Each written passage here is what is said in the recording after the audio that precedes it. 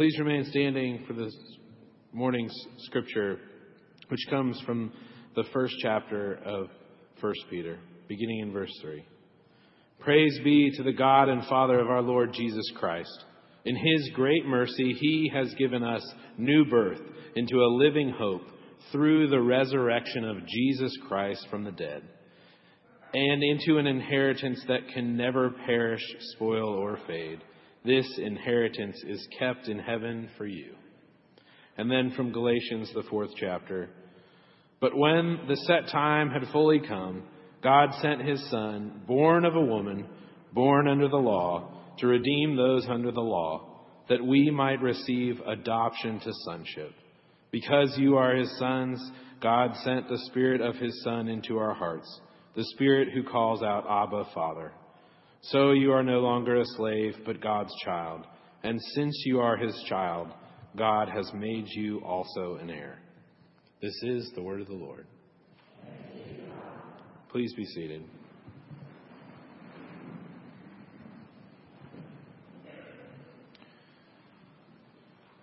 Before going to school to become a pastor in a prior life, I went to school to become a lawyer. I spent 3 years in the study of law and spent much of that time studying property law, tax law, trust law, estates law, and even gift tax law.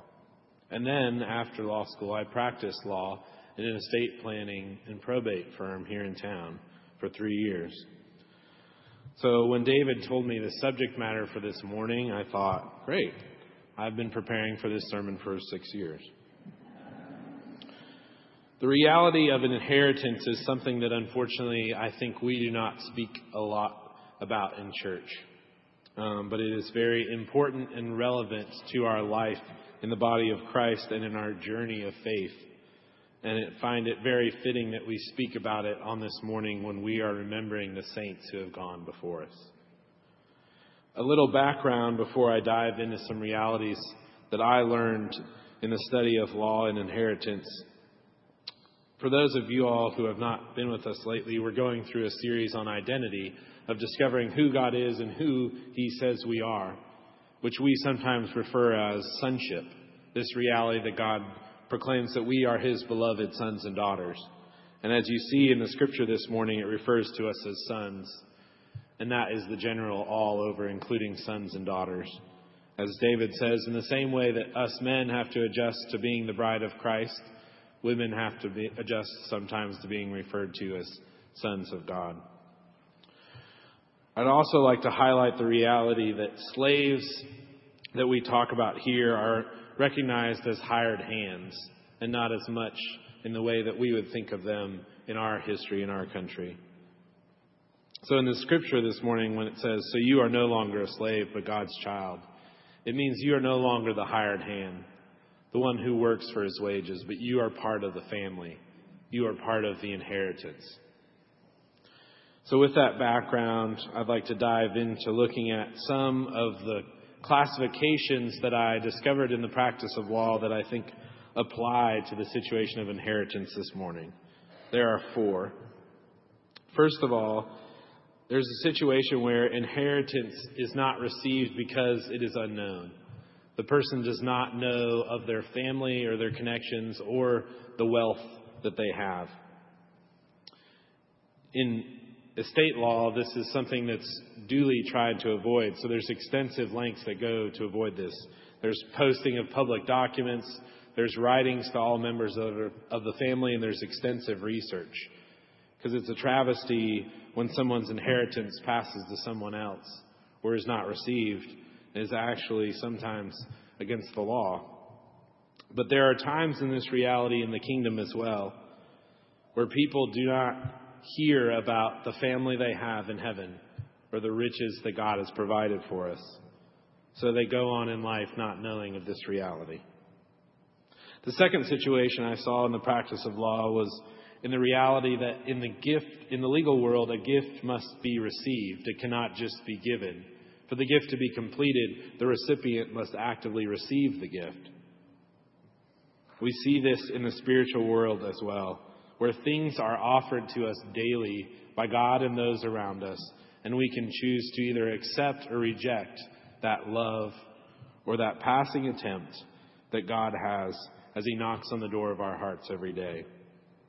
The first and second situations in the practice of law, as in the kingdom of God, are heartbreaking. The third situation I discovered is a more encouraging event, and some of you may have read or have heard of this. I actually had a family member who had this happen to them. My mom came home from afternoon one day to find a voicemail from an unknown attorney in Florida calling to let her know of a distant relative who had passed away without any surviving immediate family. So my mom and her 5 sisters now became heirs to this inheritance. Knowing distantly of the relative, if at all, my mom was surprised not only of the connection, but also of the wealth that came her way. A month later, an unexpected check came in the mail. I see this sometimes when we learn of the love of God for us later in life, being surprised of his love, and especially his inheritance that he calls us to. It is like a call on the phone from a stranger and a check in the mail. The fourth and final situation that we confronted most of all, fortunately, in my practice was those who grow up knowing of their connection not only to the family but also to the wealth as well. They grew up knowing their place in the family and knowing of the family business or the extensive wealth the parents had, the beloved jewelry or the ring from their mother, the shotgun from dad, these things that they had eyed for many, many years. They grew up knowing not only their place in the family, but what they would receive. This is the delight of our lives. This is the joy that happens when we are raised in the faith, knowing not only who God is, but the glorious inheritance that he has for us in this life. I think most of us fall somewhere in the spectrum of the third and fourth category, or at least I hope. It is my hope that we grow up knowing who we are as beloved sons and daughters, and not only who we are, but what that means in the kingdom for what God has called us to receive. Now, there's something like we recognize on days like this, when our hearts are heavy thinking of those who have gone before us. Most of the time with inheritance, there is the requirement of death.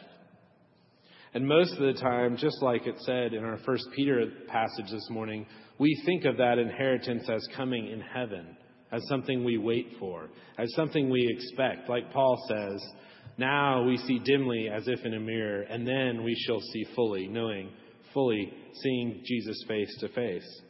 And there is this reality of this deep inheritance that comes for us in heaven.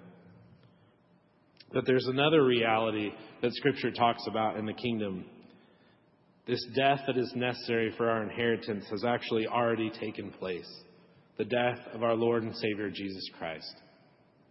You see, he went to sacrifice, to hang on the cross for us, so that we could live into this reality of the inheritance of heaven that we have actually here and now on earth. You see this in the message that Jesus brought to us when he came to earth. He would start off most of his lines with, "The kingdom of heaven is here," or "The kingdom of heaven has drawn near to you," or so many of his parables speaking of the kingdom of heaven is like. Jesus came to bring the kingdom of heaven here. What is the kingdom of heaven? Well, I think it's easily described as living into the ways of God.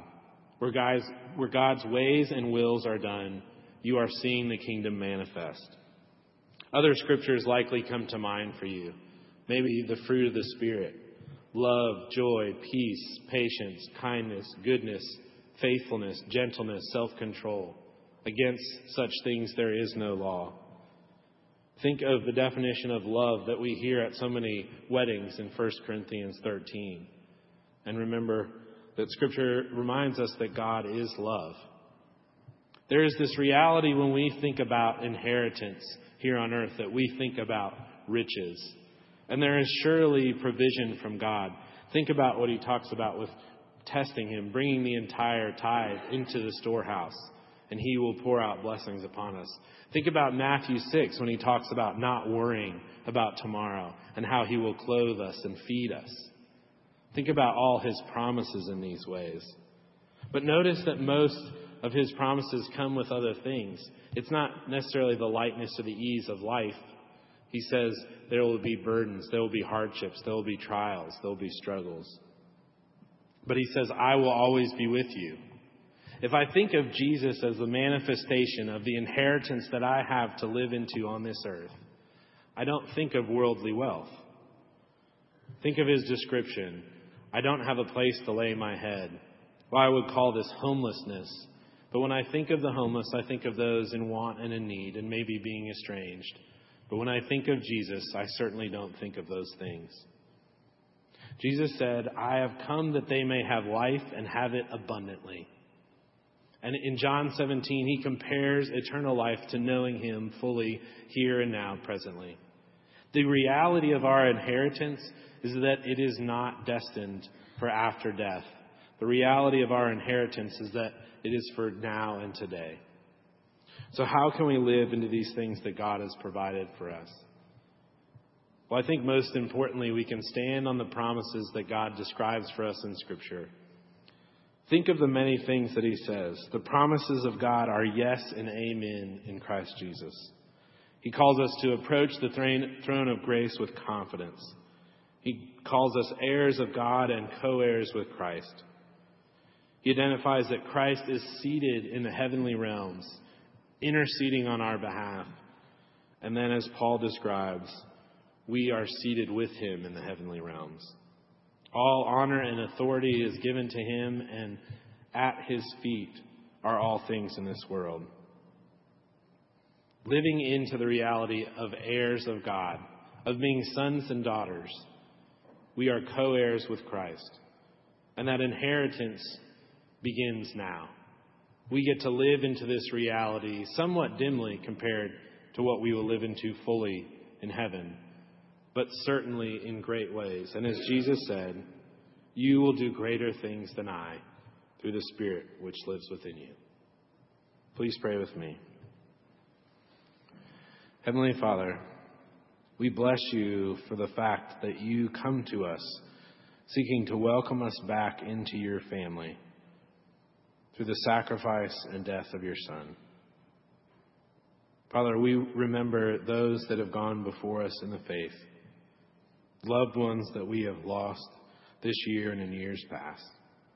Father, we thank you for the great inheritance that we have received from you and through them, the many things beyond worldly riches that you give us. Father, thank you for how you allow us to live into your heavenly reality here on earth. We pray all these things, thanking you in the name of the Father, and the Son, and the Holy Spirit. Amen.